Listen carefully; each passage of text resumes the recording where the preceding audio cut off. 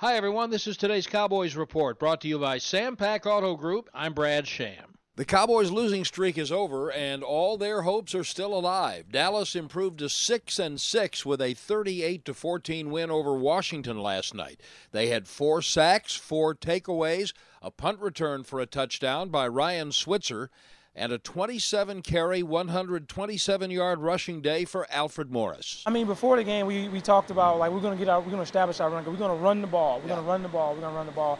So going into halftime, we up. I was like, that's not good enough. That's not good enough. We have to finish this game. We have to continue to just convert, because early on we struggled. We weren't really moving the ball. We turned it over on downs. So I was like, we cannot continue to do this like what we've been doing this past 2 games, so we would lose this game. So we didn't. We kind of wavered a little bit, but we didn't falter. We turned it around, started converting, started making those contested catches. Like I said, it was a quality team win. Des Bryant had a touchdown catch, his career 72nd, breaking a tie with Bob Hayes for most in club history.